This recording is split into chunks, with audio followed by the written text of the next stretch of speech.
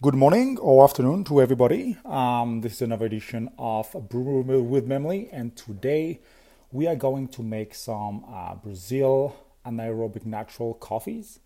And I'm going to go through the steps on how I usually brew natural coffees. I always aim for a balance of flavors and a balance of flavors along with the acidity, the body, and the finish to go all together.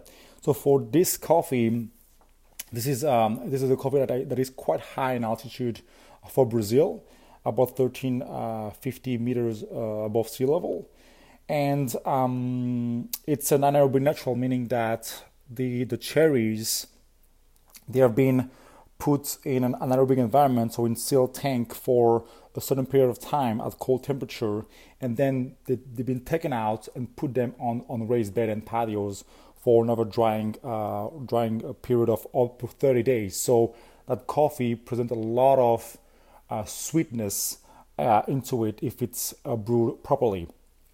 So here I'm going to use a drip. So any drip method will do the job.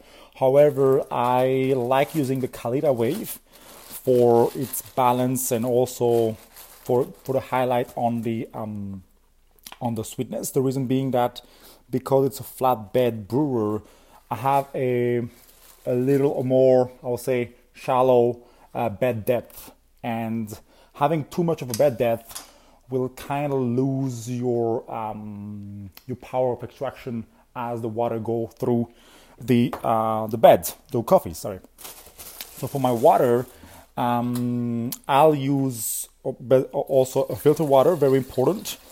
We can talk a little bit more about the water, but I use different kind of water composition for natural versus washed. My classic water recipe, if you call it that way, is kind of the 2-to-1.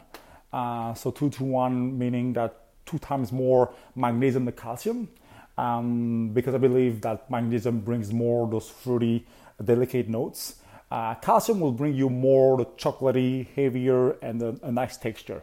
But because natural processes naturally have more body and texture, my water for this time has a little bit less calcium, so a ratio of 3-to-1 or 4-to-1, and using also the same buffer at 40 ppm.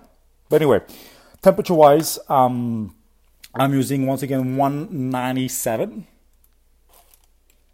All right. And here I'm going to use a pretty high ratio, almost similar to an immersion, using 18 grams of coffee for 250 milliliters of, or 250 grams of water. All right. 18, that's good. So grind setting wise, I'm going for medium or almost medium coarse here. I will aim for a total extraction of between 2 minutes and 2 minutes and a half, which is pretty short. To give you an idea, on the Baratza Anchor, it's a 22, and on the Comandante, it's about 30 clicks. The reason why I'm going through such a short extraction is really to bring the acidity up. If you're not into acidic coffees, just brew a normal, I would say 60 grams per liter at 205, and you'll have a very, very nice sweetness and body. However, the acidity of the coffee might be a little bit flat or mellow. All right.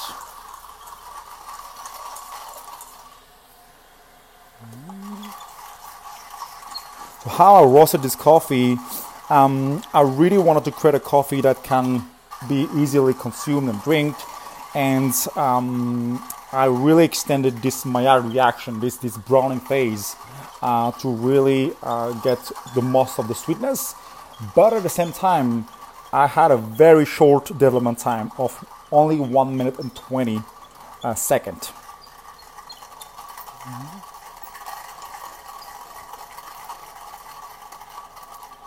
This coffee has a weight loss of 12.5%, which can be considered kind of medium light.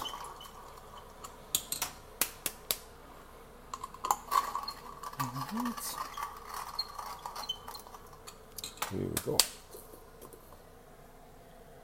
It's quite coarse grind, and when you smell it, it really has a lot of fruits, like tropical fruits.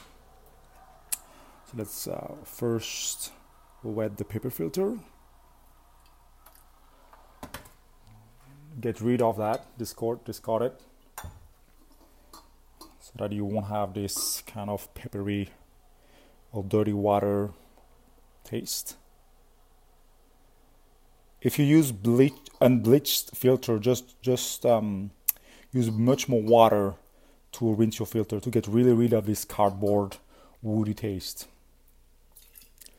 By research and science, unbleached filter have performed a little bit better in terms of kind of the rate of the pouring rate, or the fast with the faster I will say drip.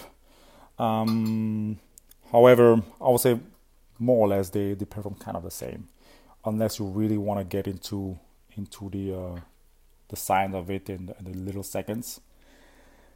All right, so I have here 19. Let me remove some. Okay, 18 grams, perfect. So I'm going to pour 3 times about 80 or 75, 76 grams of coffee. So why I'm not doing the classic kind of bloom? Well, the first bloom would be just a bigger one. And the reason being that I really want to wet my coffee as soon as possible. 80% of the extraction happens during the first 20% of the brewing. So it's really important to make sure that your first pours, how many you want, are really consistent and well performed. So I'm really going right now with a very aggressive first bloom, the first 80 milliliters. And when I pour here, I pour half of my 80 milliliters, so let's say 40 milliliters with the concentric circles, and another 40 with the center pour. The first concentric circles really help me get kind of all the parts wet, and make sure that all the coffees are brewed or infused properly, should I say. And the last part, which is the last 40 milliliters with a straight pour, is kind of aimed to push the water and the extraction faster. So after 45 seconds, I pour my second third, I would say, not second half, with the same process. And so it's a bloom of 45 or even 50 seconds if you want, just until it dries completely. And I'll do the same thing with the second pour and the last one as well. So here we got approximately a minute 30. I will pour the third and last pour. 25 seconds. There you go. And the last one here. Make sure you stop about 250 milliliters.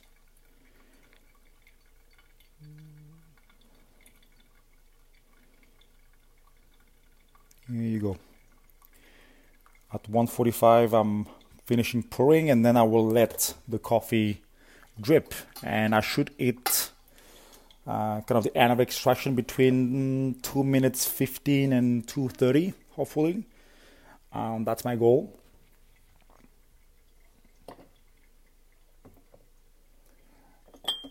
After the coffee is brewed, just let it kind of rest for, I would say, 30 seconds, because it's still very hot, and a lot of pleasant, I would say, I shouldn't say pleasant, but positive notes are more subject to be perceived at slightly colder temperature. So here I'm almost done. So I call it done when the top coffee bed is getting basically dry, where I don't see any more water, and you can see that there's no more water to extract. So here I'm done. It's about 2 minutes and 40. That's all right.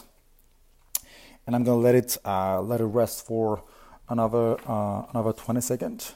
So for this coffee, you can really expect like to ripe bananas and some papaya flavors if you really go through the lighter side of the extraction. Some berries, and of course a lot of maple syrup, molasses. That's if you really want to push the extraction further. It has a really long finish and a quite silky texture and body. And that's what I like this anaerobic natural, because a lot of anaerobic processes tend to have those funky flavors, but I really want to have a clean anaerobic natural, which can almost perceive not as a anaerobic coffee. And at the same time, I'm wanting a natural coffee that wasn't too boring, and that can also be enjoyed at any time. Here you go. So you can really see those kind of soft fruits and soft stone fruits with this coffee. Thank you very much again. Enjoy, and we'll see what we brew next time.